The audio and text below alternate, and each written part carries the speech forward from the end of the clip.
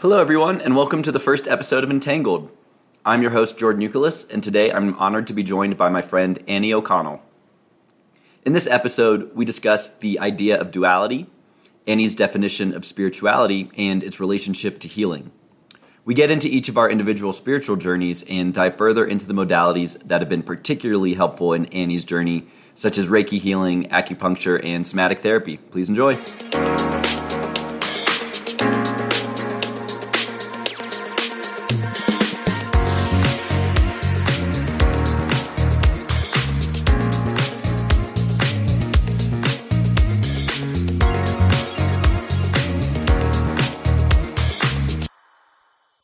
So good evening, everyone, and welcome to the first episode of Entangled. I am delighted tonight to be joined by Annie O'Connell. Hi, how are you? Hey, Annie. So why don't you tell everybody a little bit about yourself? I'm from upstate New York originally. I've been an accountant for the last 10 years, and my entire life I've kind of been in and out of the spiritual practice and learning more, resisting it, ignoring it completely, and then I moved to San Diego when I was 24 years old, and that kind of opened me up to the world of yoga and Ayurveda and meditation and things like that. And it really piqued my interest. My life started improving drastically. And then I've been down the rabbit hole ever since then without pause on the spiritual front. That's awesome. So a lot of questions immediately pop to mind, but one, has it been difficult to navigate that, perceived duality between being an accountant and also being a spiritual person? It was initially. It was definitely something I hid from people unless I was certain they were going to understand what I was talking about. And I also come from two parents on the opposite sides of the spectrum. I have my father's a CPA and my mother's a spiritual medium. So I've seen the duality in my entire life, experience it within myself. I can see parts of both of my parents within me. And I think when I was younger, I was afraid of being weird or being not taken seriously, especially because accountants are very rule driven and black and white. We got the numbers, we just need to know where they go. So I would hide it for a long time. And then every once in a while, you kind of stumble across, especially in San Diego, you stumble across some other hidden spiritual people in the accounting world or in the business world. Sure. You see each other, you're like, we gotta talk.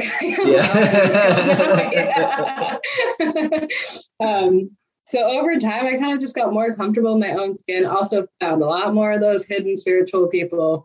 As mental health has come really to the forefront, especially with the pandemic, people are seeking out more and more ways to heal themselves, to feel better. And spirituality has been one of those really common ways to do that. So I think within the last year, I've just been I am who I am. So I'm going to not always lead with that, not always cram my spiritual practice down people's throats, but just be really open about it and open to answering questions and not holding back. Yeah. So I'm still in the midst of it. I'm not going to start talking to my clients about ancestral healing and things like that. But yeah, I'm definitely not hiding it anymore. And have you found that it's gotten easier for you to have the confidence to not hide it over time? Yes. And I think that is more to do with me feeling confident within myself. So as a result of the healing work that I've done, so for me, spirituality and healing are hand in hand. I'm using my spiritual practice to heal. I'm healing so I can become more spiritual and in depth and that kind of thing. So it kind of it grows, and snowballs on itself. And so, yeah, it has gotten easier with time, but I think that says more to do with I'm just feeling more and more healed and more confident, less insecure, less concerned about other people's opinions, even concerned at all about them. So yeah, I feel more comfortable in my own skin as a result and more unapologetic about who I am. I don't caveat things anymore with this is kind of weird, but right. Sure. This is what here you go. This is me. And it's all kind of part of that virtuous cycle of self-improvement, right? Of just right. good things in one aspect of your life just naturally compound on the other elements within your life. Right. Yeah, exactly. Yep. And you just level up as you go. Kind of, initially I felt like a baby giraffe learning to use its legs. And I still feel that sometimes. I still have moments of that. But, yeah, I think it was, to your point, just over time, just get more confident with it. It builds on itself and then Yep. So you talked about the importance of spirituality and healing to you. And I think it would be helpful for myself and for our listeners to get your definition of what is spirituality.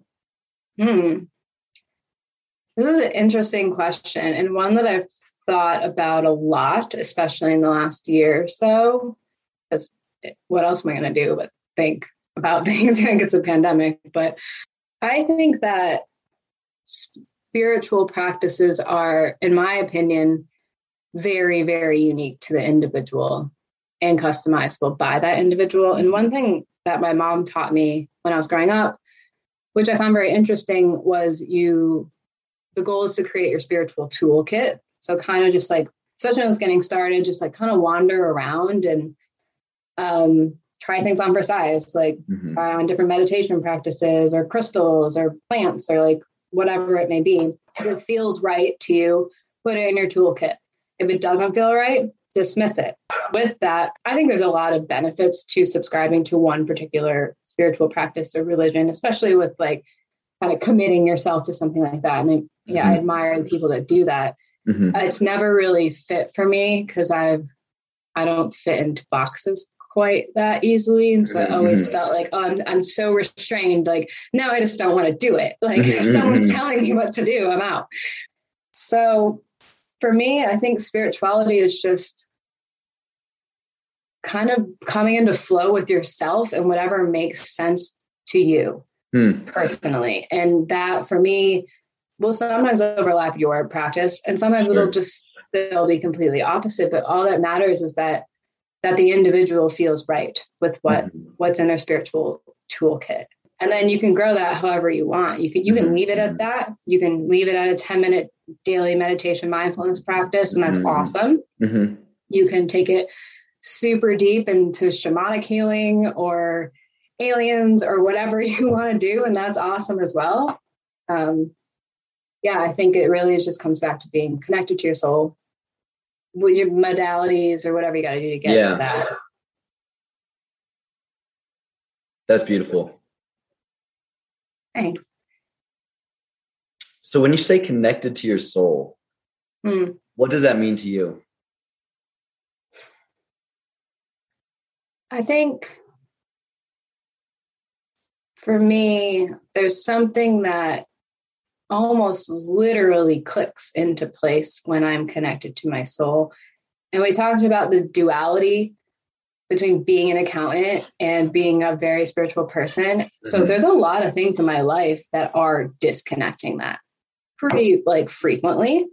But when I'm in flow, which most often happens when I'm out in nature, hiking or camping or whatever it may be, there's just something that energetically clicks into place. And I just don't feel separate from anything. I feel like my energies are aligned. There's nothing frantic going on. My thoughts are centered, or they're not somehow not happening at all, which is quite rare for me.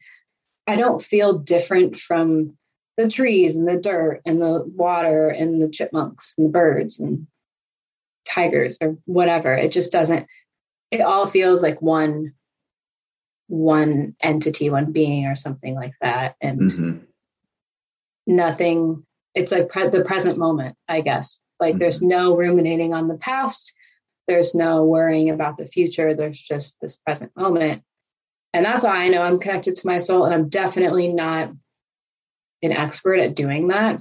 It's something that I'm still working on all the time, is how to stay connected to that, because I can get knocked out by city things like traffic and not being able to find a parking spot or little apartments and filming jobs, like it's definitely like a work in progress. But yeah, I think that's how I would define it. That's great. And I think, a lot of us, really probably all of us, are on that same path in terms of trying to find what lets us get connected to our soul. It's just people are at various levels of conscious awareness of that's what it is that we're all looking for. Mm-hmm. Right. Yeah. And that kind of just comes back to really the emphasis on you got to do it what feels right, and not be so focused on, well, that worked for my best friend or that worked for my healer. Why isn't it working for me? Because your soul already knows what is going to work for you. It's just trying to get you to follow it. And I guess that's the other part of being connected to your soul is you're not at war with yourself anymore. You're just flowing. And you don't know why you turned right that day, why you chose that particular yoga studio, why you wound up talking to the person in the coffee shop, something like that. But like everything just starts unfolding with ease versus resistance or tension, anxiety, anything like that. So you mentioned also the duality of having, one parent who's spiritual, one parent who is also a CPA. And so I'm curious, and you also mentioned that your mother introduced you and was teaching you about spirituality. So I'd love to just kind of hear about your spiritual path from the beginning. Yeah. So it's interesting. And people have been asking me this question a lot lately. And it really has encouraged me to look back and think about how it's just always been a presence in my life. Like there was definitely a point when I decided to lean into it in my early 20s. But I think my mom, just being who she is, she's got a Native American, Mexican background. She's now, she has been a spiritual medium for clients around a small town in upstate New York, like not where you would think you'd find a spiritual medium. And just kind of growing up in that environment where she's accustomed to speaking to spirits and seeing them, things like that. So little kids, their third eye is wide open. There's nothing that told them otherwise. There's nothing that's clouding it. Everything's at face value. And so when I was younger, I would have like quote unquote imaginary friends, which spiritual community branches of it definitely believe that that's just a kid speaking, hanging out with their spirit guides. Like they're seeing it, And so I would have these imaginary friends, or then it evolved to being like, I'm seeing things in my room kind of thing. And I would go to my mom with it and say, hey, there was a Native American chief in my bedroom last night. And I'm just like playing with toys or something. And she never got scared. She never told me I was wrong. She just asked open-ended questions one, she was curious. She wanted to know like what's going on in there. And two, she didn't want to shut my third eye down too, because I'm a kid. The world's going to do that anyway. So she always asked questions like, what did he look like? What color were his feathers? Like things that you ask like little kids, when they're describing something. And then how did you feel? And I was just like, good. I went to sleep. Like it was very like nonchalant. And then I just like didn't think too much of it. And how old do you think you would have been at this time? My earliest memories of that particular thing were 6. And the only reason why I've got that memory is because it was after my grandma died that I started seeing things more and more in my room. And I remember that because I was trying to see her. I was like, well, look, maybe I can bring her back. And yeah, I kind of just carried on through my life. And then obviously hit my teenage years where it's like so not cool to have a mom that's talking to dead people. So, and like, there's weird things happening in my house. I was scared and I didn't want anything to do with it. So I just was like, shut it down. And I told her like, I'm getting scared. Like I'm hearing things, I'm seeing things. I'm really uncomfortable. So she taught me how to shut it down. She's like, you don't need to be in this world. Like you can just tell them to go away sternly, and they will, and they do. That growing up with my dad also in the house, like who's definitely of a skeptical mind to start, understandably so. But there's some things you just can't deny. If that candle's flying off the shelf, like, my mom would like not be home, and he and I would just look at each other like, Yeah, I'm gonna go to bed.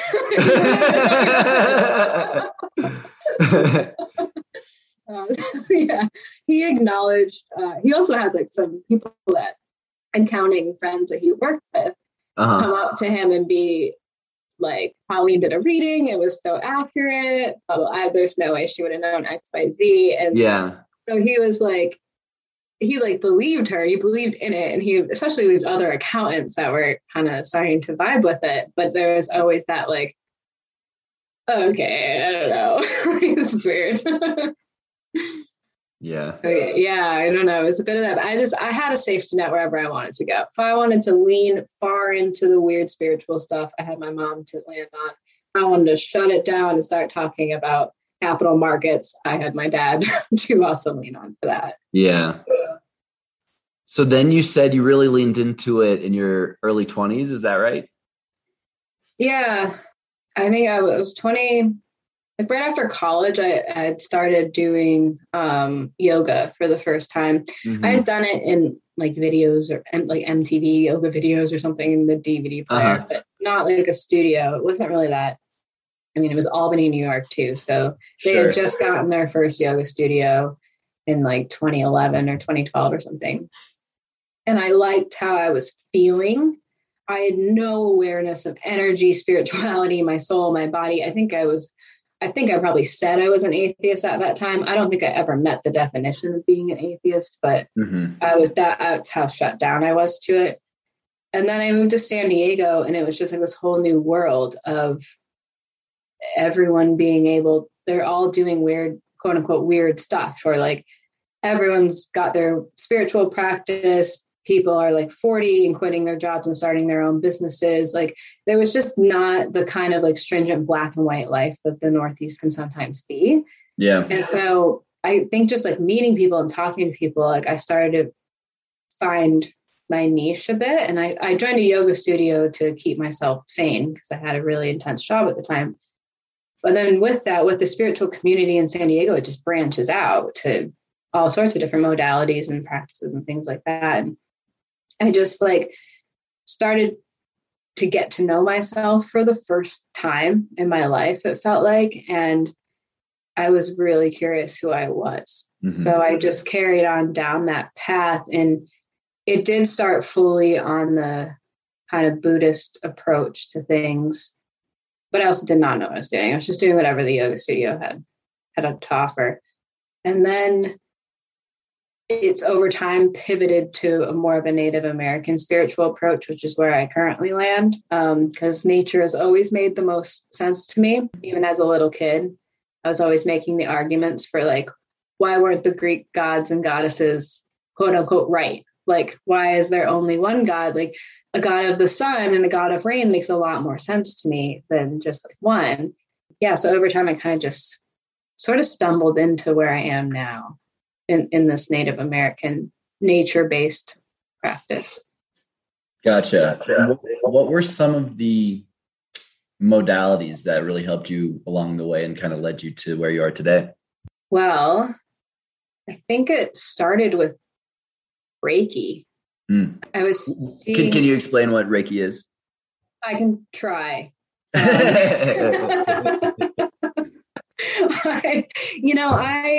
One thing I've learned about myself is that I don't need words to understand things. I'm like entirely feeling and energy based. So like if I walk into a strange woman's small office and she's waving her hands around me and I feel good, I have no further questions. But to my understanding, it's kind of like a massage for your energy. So you've got this like aura around you. If a Reiki person tells you anything different, believe them, because I'm kind of guessing now, but it's just moving your energy around. It can get stuck in certain places. It needs to flow in certain ways. I don't really know. I would just go and sit there, and this woman, which everyone has their own kind of different Reiki practice, but what she would do, she'd do a lot of guided meditations, which is what's really piqued my interest on the spirit guide and the Native American side that I'm on now. But you do these guided meditations to start, and then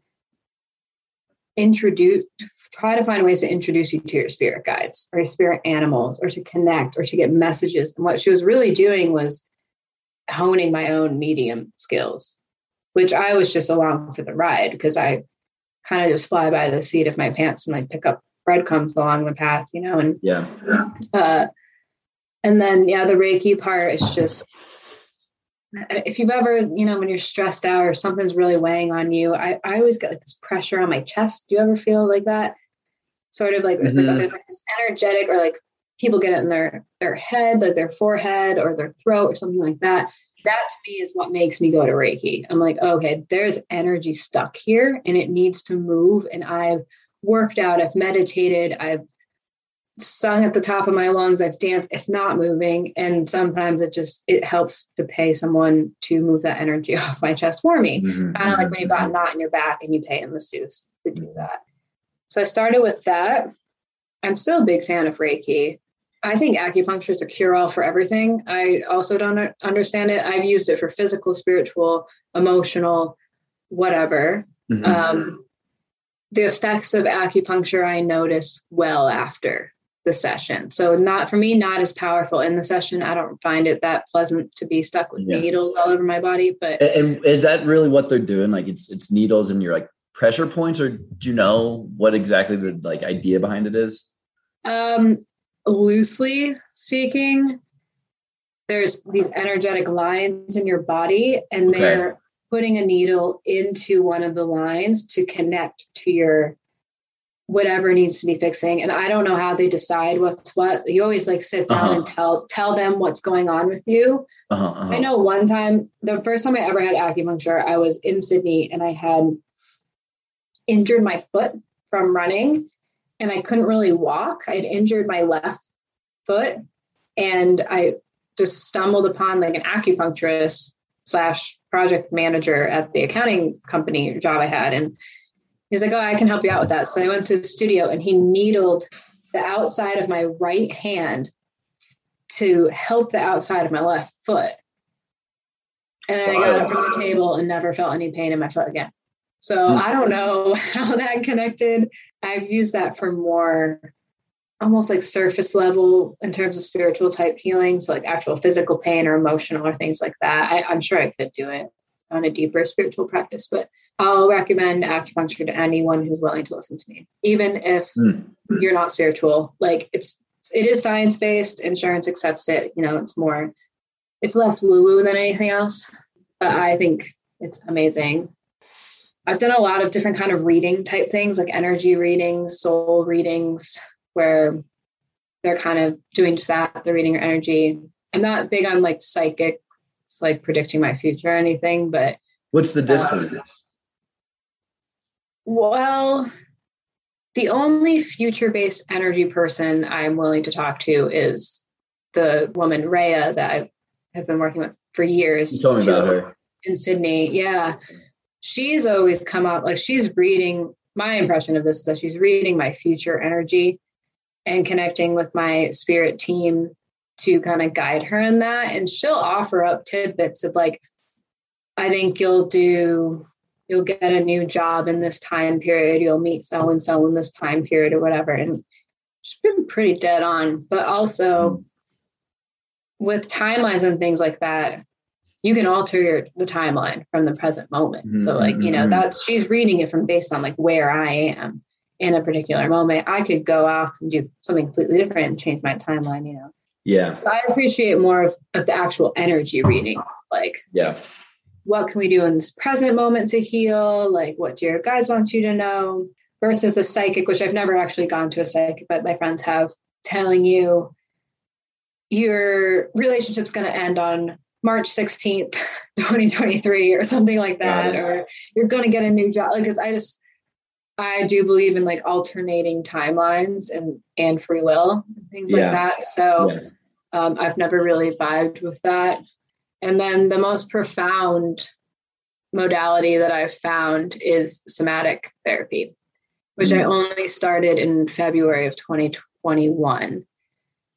That I went to after 8 years of a spiritual practice and healing and things like that, where I had gotten to whatever I was able to personally get to, whatever Reiki was going to get. I mean, all those modalities I just said was going to get me to. And I was still feeling stuck, that there was something deep deep down that needed to come out and I couldn't access it.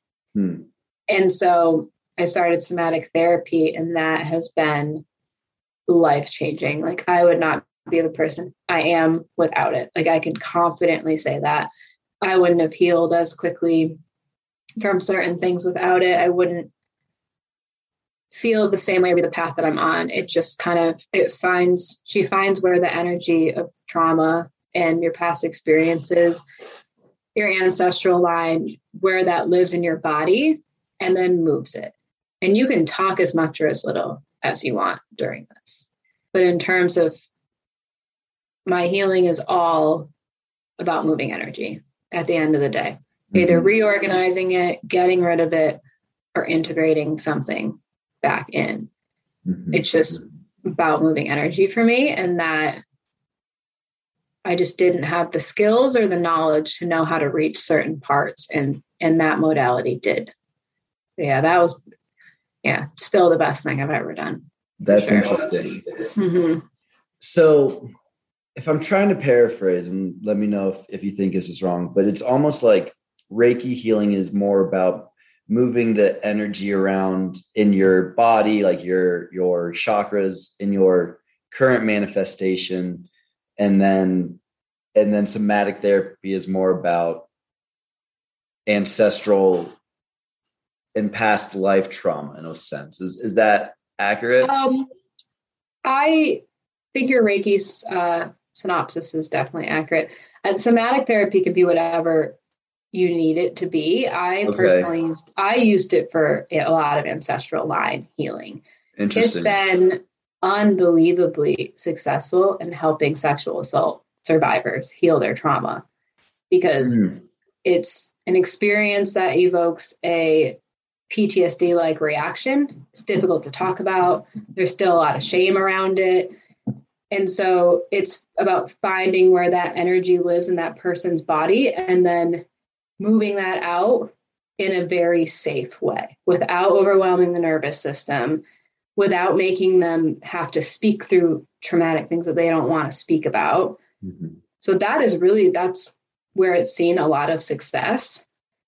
For me, I don't know how to get to my ancestral trauma. Like, I don't know.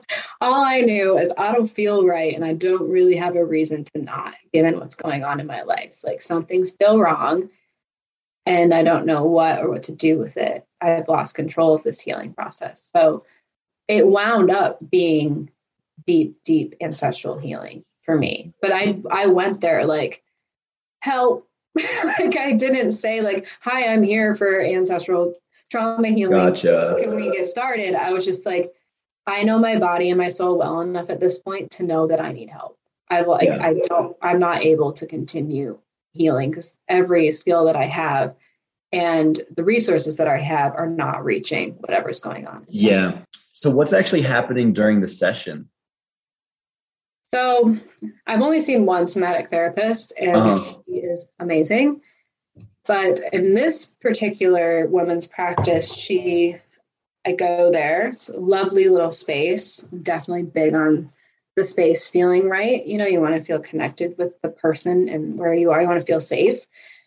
And so we go and we sit, we chat, some just about life, like, how you doing? Like, kind of relax. And then she asks, what would you like to work on today? And I saw her for 6 months or so, maybe 8 months. And so that varied with each session, what I wanted to work on, because I was healing and evolving throughout it. So we never really went back into the same thing twice. So we'll talk about that. We really don't need to talk all that much. She's very intuitive. I will say one thing with healers is you make sure you trust them for sure. If you're getting any sort of bad vibes, don't try to rationalize it. Just get a new healer. Like, this is deeply personal work. You have free will. You're in charge of your path. You're in charge of your healing. That's it. So what this woman does really well is that I'm here for you. You tell me when you feel good. You tell me when you don't feel good. The purpose is never to overwhelm the nervous system or to force a traumatic amount of healing to come through, because the body still needs to filter it and sort it, and it can get overwhelmed and shut down. So like, she's very good at those sorts of things. And then I would lay on the bed, and she used any number of practices. At least 5 different modalities, definitely Reiki, cranial massage or something like that, sound healing, lovely, guided meditation type things. And she just used her intuition to figure out where the energy lived in my body. And sometimes that's often started with her kind of assessing my whole body. So like lifting my arm and shaking it a bit, my leg and whatever, and seeing like what felt like loose and what felt tight. And then just slowly, like moving my body in certain ways, even just like pushing my knee up towards my chest or something like that. Or she would like press down on my stomach in one session. And and then just talking to me the whole time. And a lot of it is like, what do you see? What do you feel? And given my already established spiritual practice, we were able to do a lot of deep work into other spiritual planes of like, oh, I see a lion right now. And then, okay, well, what is that? What is he doing? What's the lion doing? And what do you feel? What is your reaction? Like, is there anything you want to ask him and things like that? And then, that would allow us to get deeper and deeper and deeper. And then she could pivot her practice to deepen the healing as well. Wow.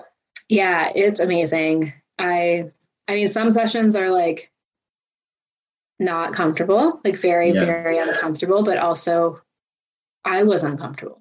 I didn't feel good. And so I'm willing to go through a period of intense discomfort if this will just leave my body. Right. So, and then there would be some sessions that were just like a giant hug the whole time, just clearing the energy, like sorting it out. Yeah, I can't say enough good things about it for her. That's amazing. Yeah. And it's really cool to hear that description of, the process, because I've never, heard you walk through that before. And it rings a lot of bells with a lot of the work that they're doing in psychedelics. It's very similar process and strategy, and it's all about confronting the stuff that's painful, and it's going to manifest in, ways that maybe you wouldn't expect in the 3-dimensional realm. Right. But nonetheless, if it helps people to heal, then we should be trying to find every single possible way we can do it. Right. Yeah. I think, especially the pandemic has been a really interesting period of time because it really took away all of our distractions. And I didn't realize how many distractions I was actually utilizing. I mean, I was well into this healing journey when this pandemic hit, but then all of a sudden it's like, okay, I can't go to the Pilates studio anymore. Like I can't travel on a whim. I can't go see my friends. I can't go to a bar and drink too much or like, can't distract yourself. There was so much. I didn't realize how much I was really just healing at my own pace and then not healing when I didn't feel like doing it, if it was too hard that day. And then everything got lifted up, coupled with the fact that everything was uncertain. So that's creating anxiety anyway. And I was just like, oh, I am not good. Like, like people would be like, are you okay? They're like, yeah, of course I'm great. How are you? Right. And then like looking back on it, I was just like, no, not good. Deeply depressed. I didn't even know what to do with depression. I was anxious. I was moody. Oh my God, like so up and down moody. And it was really just my trauma and need for healing and everything just coming up being like, okay, we've got an outlet now. She has 0 distractions. But I didn't have the resources to help myself or to figure out what to do with it because it really just came up all at once. And I definitely am not alone in going through those motions and going through that experience. And as we settled into this, realizing this is not a 3-month situation. It's not 6. It's not a year. At this point, we're doing it. It's like TBD. It's definitely TBD. I need some help. And like people are, they went and got help. Better help in talk space are like on the rise. More and more people are going to therapy. More and more people are trying these anything, just like, I feel terrible and I can't leave my house. How do I feel better? Yeah. So they're more and more willing to try these kind of unconventional things. And then I'm finding a lot more people that are surprising me that have tried Reiki or that are finding. I loved it. Yeah, right. Mm-hmm. Yeah. It's amazing. And same with psychedelics. And then the more traction these things start to get with people outside of the spiritual community, the more credibility that they're starting to get as well. More and more people are kind of getting into that. And I think that's a great space to be in, because we've all got trauma. Not everyone, you don't need to have trauma with a capital T to have experienced trauma or to have negative, heavy energy living in your body. Your body stored it somehow. That doesn't matter anymore. It's got to come out. It's got to come out. Oh yeah, it's coming out. Yeah, better do it sooner rather than later. It's coming out. Then it just builds if you don't, right? It builds, and then it's real confusing when 20-year-old stuff starts coming out in your normal day. You're yelling at your sister about a dress she stole in high school. She's like, what are you talking about? Dare you take my clogs? Yeah, right. My sister really did steal my clogs, but I went to a tiny high school. Right there. I saw her. We went to the same high school. We had two hallways. Yeah.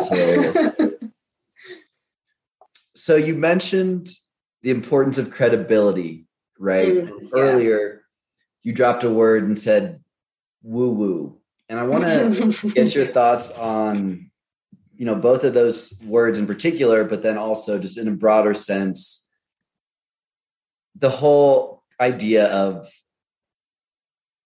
why has, the traditional, conventional, science community been so dismissive of spirituality in the past, and why is there this systemic lack of people willing to take the spiritual community seriously?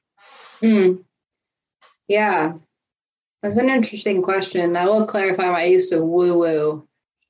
I'm well on the woo-woo side. Like, I'm not using it as like any sort of Why is that a thing that people can use and just automatically everything you say is invalidated, right? Right. Yeah, no, I think that's a great point. And I mean, I think to me, when I hear woo-woo, I hear someone dismissing something that doesn't make sense to them. And that's really, it's kind of like a childish word too. It's like, oh, it's woo-woo. Yeah. Like, and I don't get it. It's woo-woo. I can't speak for the scientific community because I'm definitely not on that side. So I think just with talking to people, especially now that I'm not hiding this side of myself from people that aren't necessarily on the woo-woo side of things, I think sometimes it comes down to just, there's nothing tangible to support this at all. I mean, even on whatever I know about quantum physics that I got from you, probably, is that seems to be like a philosophy kind of side of quantum physics, or that we understand something's here. We acknowledge that something's here. We don't know why. It doesn't make scientific sense, but based on what we've got now in terms of science. And I think that's difficult to understand. Yeah. I think it's difficult to wrap your brain around something that to be true, but you can't prove it to anybody else. Mm-hmm. And that kind of is where that has led to me not being as open about certain things, like prefacing everything was, this is kind of weird. I don't know, maybe I'm crazy. Yeah, I think it's just, it takes a lot of breaking down of your conventional knowledge and what's been taught to us our entire lives, and growing up through the 90s, which is well before anyone was even talking about mental health or anything like that. Like, we didn't have the internet. Like, we didn't have access to information the way that kids do now. And yeah, maybe it's just easier for people just dismiss what doesn't make sense, or it doesn't fit their spiritual toolbox, or whatever their toolbox is going to be, whatever you want to call it, your intuition toolbox, your, I don't know, coincidence toolbox or something. Like, I don't know if it doesn't fit, like, that's cool. Like, people are welcome to be atheists and people are welcome to just dismiss all of this. I mean, gotta be kind and respectful to humans, but of course, if it's not your cup of tea, cool. Don't drink it. I love that. Well, and then, I think it almost brings the conversation to the topic of this podcast, or sorry, the title of this podcast, right? So Entangled, what was the idea behind that? So the background of it is that you had attended a Gaia-sphere event with who again? Bruce Lipton. Yeah. And you were explaining to me the concept of entanglement, which I won't be able to explain. It would probably benefit people for you to explain it, because you explain things really well. And kind of just this, we had talked a lot. You were falling on the more science-y side of this spiritual conversation on the quantum side. I'm well off in left field. I don't know. There's nothing really. I didn't think there was anything supporting what I was doing. And then we kind of just got to talking and realized, like, hey, like, we're actually saying a lot of the same things here. And wait, the scientific community is backing that one? Like, that's really interesting. Yeah. So kind of just the idea that it's not that different. Like, you can box up these religions and science practices and spiritual practices, whatever. But at the end of the day, the foundation and a lot of the things are the same. They're just using different words to describe it. Yep, exactly. No, I think that was beautifully put. And to expand on that, I think a lot of the scientific community that we see that is doing work on consciousness and spirituality, that again, it is all the same thing, but part of the problem and why I wanted to highlight this whole woo-woo dismissiveness approach to things is, that also permeates the scientific community, right? So even the folks like Bruce Lipton, who have very sophisticated credentialed backgrounds, right? He came from traditional cellular biology. He was one of the first people to work on stem cells back in the 60s. And he said, hey guys, the whole concept of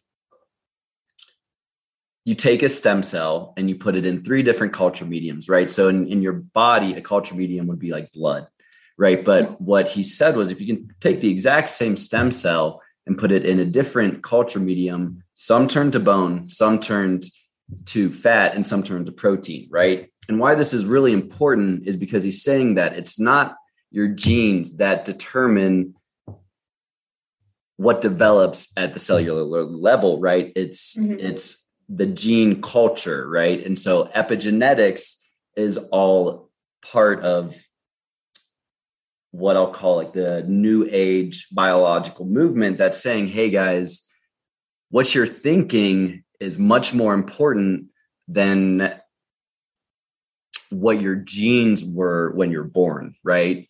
And so that's important, because if you're thinking about stress all the time, you're signaling stress hormones. You're then signaling the genes in your DNA that are causing negative reactions, right? You're living in a state of survival when you should be living in a state of thriving and of creation, when you're in a more calm and meditative state overall. So anyway, that was a tangent that I didn't mean to go down, but I think it's a good tangent, because when you have a child, that child's getting passed down your gene expression. At least this is my understanding of epigenetics. And so kids are, which the good news is the kid can get the gene to express a different way through nurture and nature and all of that. But that is the first overlap that I noticed with science and the spiritual community, is that that's essentially, on my shamanic healing side of things, is healing ancestral trauma. It's like, I don't know why I feel the way I feel, or something or other, or something's going on. But kind of the idea of ancestral healing is just from your ancestral line down, trauma has been passed on and on and on. And they're not talking about gene expression. They're talking about energy and that kind of realm, but it's just getting passed down. So in terms of like the feminine line, your great grandmother, grandmother, mother, you, daughter, so on and so forth. Yeah. So the youngest one is kind of has the opportunity to start clearing it all the way back up.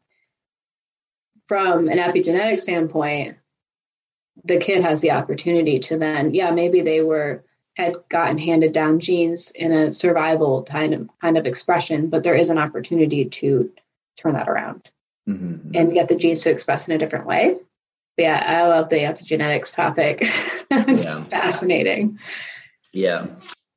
The reason I brought up Lipton in the first place was with regards to quantum entanglement, right? And so I think it is a concept that I find really fascinating, but it's basically a property, and I'm going to butcher the actual explanation, but my understanding is it's a property you see with waves, right? With like waves of frequency, of energy, where two waves that are coherent, when they come together, they're entangled and they actually produce a larger resulting wave, right?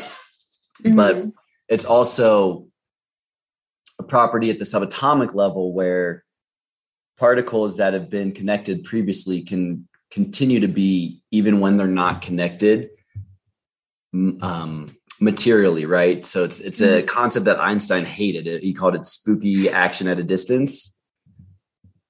But what the science of consciousness community would say is that it all relates to the unified field of consciousness, right? That at the very bottom of our existence, we are all unified and entangled, that all matter is actually just a manifestation of one singularity of consciousness. And so anyway, the whole point of the title is to say, hey, this is us bringing together both the spiritual communities and the scientific communities and saying we need to recognize that, number one, there is science that supports exactly what the spiritual community has been telling us for millennia, but we're not listening to it. And number two, we need to recognize that at the core, regardless of your spiritual practice, we are all the same. We are all one. And that is what we need to recognize and remember. Yeah. I think what's interesting about Bruce Lipton and Joe Dispenza as well, because he has a similar background, is that they're both conscious of the audience. Yeah. Like they've got they have a goal in mind and they fall on both ends of the spiritual and science spectrum. But if they're in a room full of doctors, they're not going to start talking about transcendental moments. They're going to give the science to support the transcendental moments, but they're very careful on the words that they're using. And even with Joe Dispenza's books, like my dad is reading one of Joe Dispenza's books, like Breaking the Habit of Being Yourself. And I'm reading Becoming Supernatural. So I'm like, how do I get into the quantum field? What can I do there? And then his work is around getting your genes to express in a different way. And in cancer patients healing themselves. And he has stories of celiacs getting the gene expression to turn off so they don't have to be so strict with their diet. So his practice is like the mindfulness piece of reversing some epigenetic type things or gene expression or, illness, sickness in the body. But they're very careful because they know that they can reach people using different words. So they read their audience and then they use the words that resonate with the audience, but the message is the same across the board, it's cool to see a couple individuals do that, to navigate that. Like, I'm going to post up on my side. Like, I definitely can't speak to the science side. I'm interested in it, but yeah, it's cool to watch them do that and explain how they're doing it too. Yeah. It's an exciting time, it goes to show the importance of the mental roadblocks, right? In the spiritual awakening process, in the sense that people tend to just keep getting trapped at one point or get hung up on one little thing that lets them say, okay, I'm going to find this way to convince myself that the spiritual world doesn't exist, that it's just this 3-dimensional realm. Right. And so I think it'd be good to quickly give my kind of spiritual background. How you were so amazing and instrumental in my awakening path. I was just sitting here thinking, I'm so proud of you. So yeah, I think you should share. Earlier this year, I had a series of events that altered the path of my life. So, because I, was always grew up as one of those people who just totally rejected anything spirituality. I thought it was woo-woo, and so, I was never very religious, although certainly had some spiritual moments for sure. And, I was definitely getting more into meditation and that kind of thing. And had always had a lot of interest in consciousness and, what is my life's purpose, right? And then last few years, since a lot of this new psychedelics research has been coming out, I've been more open to experimenting with them and learning about, what those substances are actually showing us. And so it had some pretty great experiences on those, but I'd say nothing that connected the dots for me in the full manner that enabled me to kind of give up those preconceived reluctance to accept the spiritual community. Mm-hmm. But then I had, earlier this year, I came across a documentary called Close Encounters of the Fifth Kind, which gets into a lot of wild stuff, but was also my first introduction to the unified field of consciousness theory. And that was something that I think was really what ignited my spiritual awakening, because it, for the first time, presented a full picture of the truer nature of reality, and explained it in a way that makes sense with where our current understanding is of quantum physics, and that I'd experientially had glimpses into during some of those occasions with psychedelics, and when I'd been, really deeply, truly exploring purpose and consciousness. And then a couple of weeks later, I experimented with some LSD. I took a higher dosage than I'd ever taken before. That day, I'd been reading about the holographic universe. Wasn't expecting to have a transcendental experience or anything. Was really just trying to explore this concept of reality.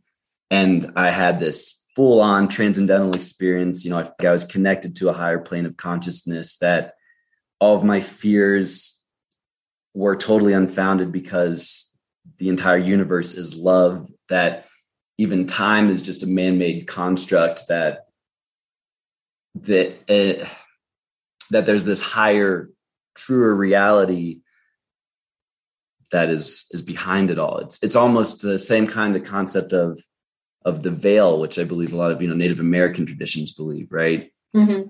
Mm-hmm. Yeah. And that was part of, I think, what has been so transformative for me in the period ever since, is that, the more I've learned about spirituality and ancient practices and philosophy and religion and what these ancient spiritual leaders have been saying, everyone's been saying the same thing. It's just that they're using different language and different words. And there's often been people, mostly men, who create institutions and who have oftentimes turned those words against their original intentions and used to consolidate power and created power structures that have not been to the benefit of any of the people. But if you look at the core message of what spirituality is trying to say, it fits entirely with this theory of the unified field of consciousness. Mm-hmm. Yeah. That's beautifully put. Thanks. Even that, it's really hard to, come online and, on a hot mic and say all that, right? It's right. Mm-hmm. It's something I definitely believe in. And I think that there's so much evidence to back it up that you at least have to take some of the elements of it seriously. Right. And for me, it's been the ability to see the benefits experientially, right? Since I've been trying Reiki healing and Close Encounter 5 protocols and experimenting with different ways of higher consciousness, transcendental meditation has been huge for me. Mm-hmm. I everything has only continued to support that idea. Yeah. Yeah, I think you come at things with a questioning mind, a logical mind.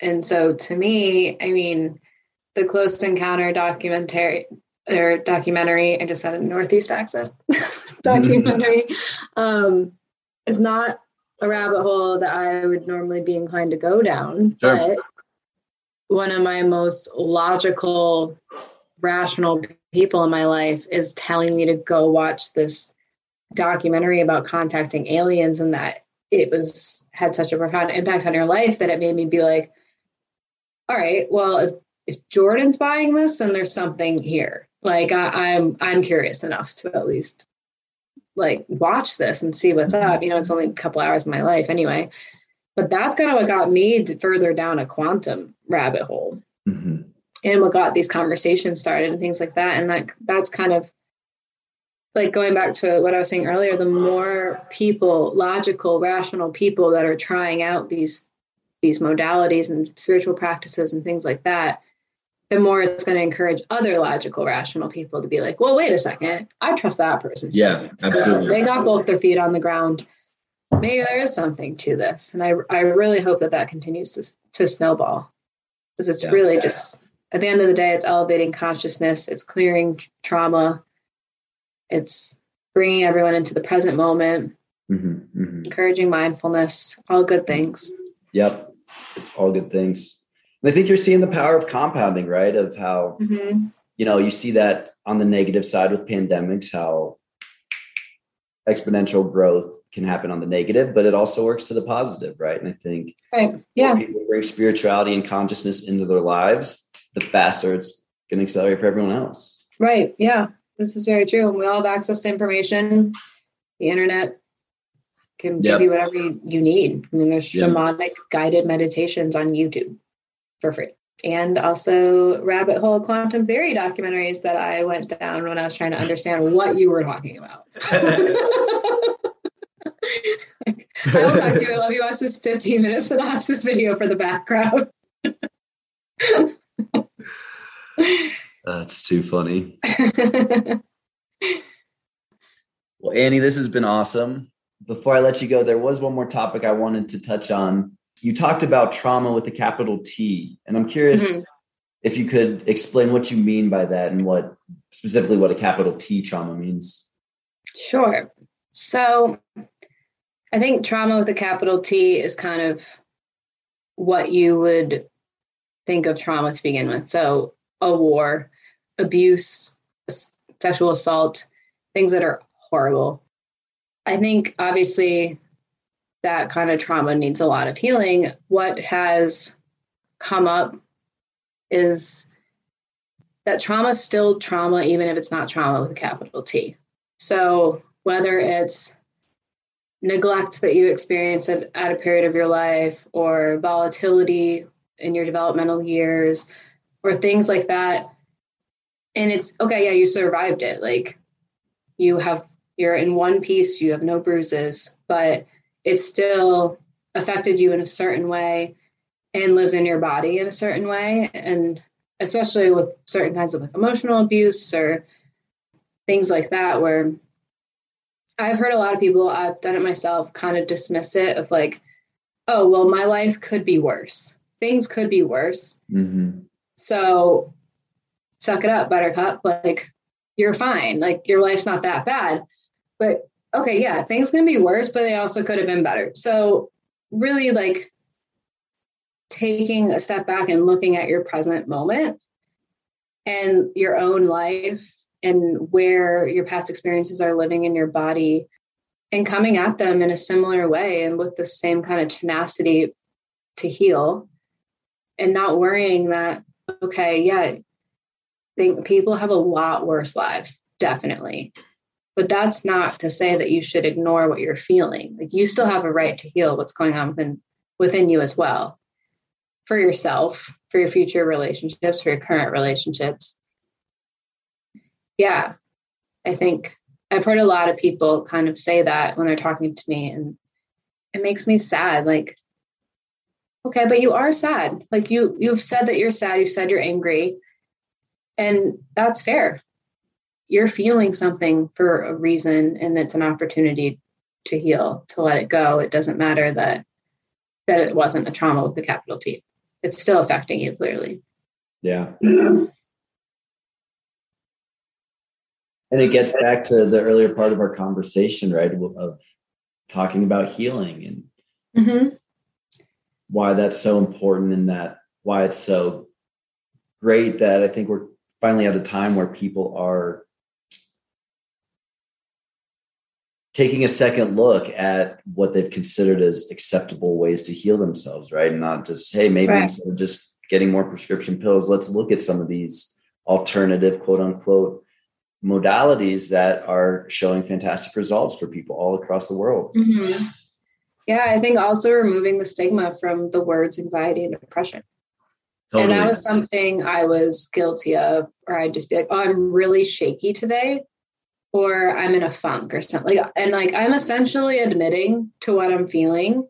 I'm feeling anxiety and depression, but I didn't want to put those words around it. And I even said at the beginning of the podcast, like with the pandemic, like I was deeply depressed when it started, but I did not have the word to use it. So I was like, no, I can still get out of bed though. So that must mean I'm not depressed. Okay, well, I get out of bed and I don't feel anything. So like, that's not normal. And it took me a long time. And I had come to terms with the word anxiety and panic attacks. And I had been comfortable in that being like, okay, yeah, I had a panic attack and it was really shitty. I'm fine today. But yeah, I had a hard time with that word. And it took me like a little bit to be like, oh yeah, I definitely struggled with depression for a period of time. Yeah. So have a lot of people. And really, like, a lot of people struggle with anxiety. A lot of people, whether it's an ongoing thing or situational and it passed. Yeah. I think the better question is there anyone who hasn't ever suffered with? I really don't believe it if they say they haven't. Exactly. Right. Like, no way. Yeah. I'm like, how though? Like, yeah, it's so common, and it used to be seen, or I feel like it was seen as a kind of a sign of weakness.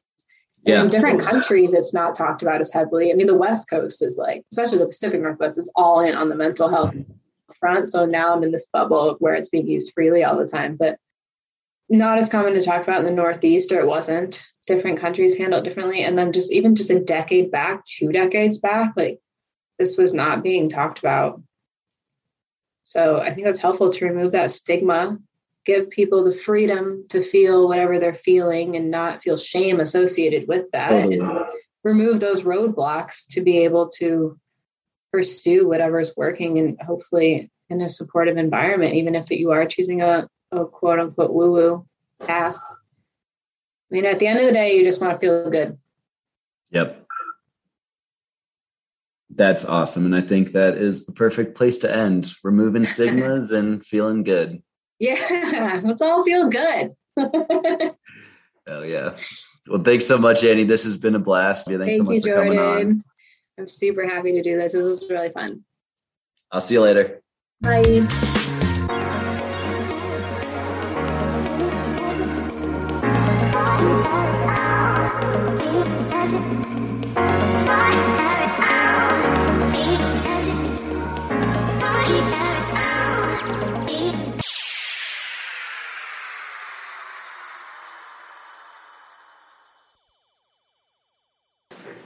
Thanks everyone for listening. I hope at the least you found the conversation thought-provoking. And as someone who is completely unqualified to explain the definition of entanglement, I'll leave you with someone who actually is. This is Greg Braden's explanation from the documentary Heal. Entanglement is the term in physics that tells us once something has been unified, once something begins as a whole, even though it is separated physically by many miles or light years, energetically everything is still connected. Why is that important? Because if we go back far enough in time, there's a point in time when you, me, and the earth were all connected, before what is called the Big Bang, the big release of energy.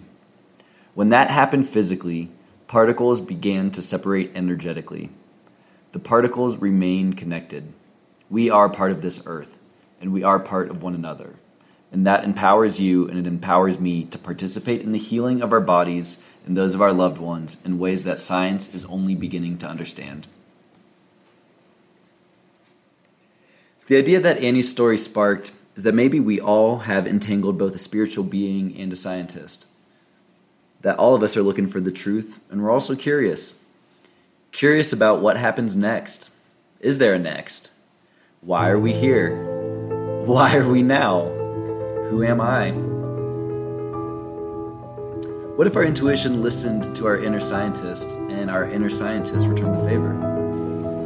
Then what might we learn?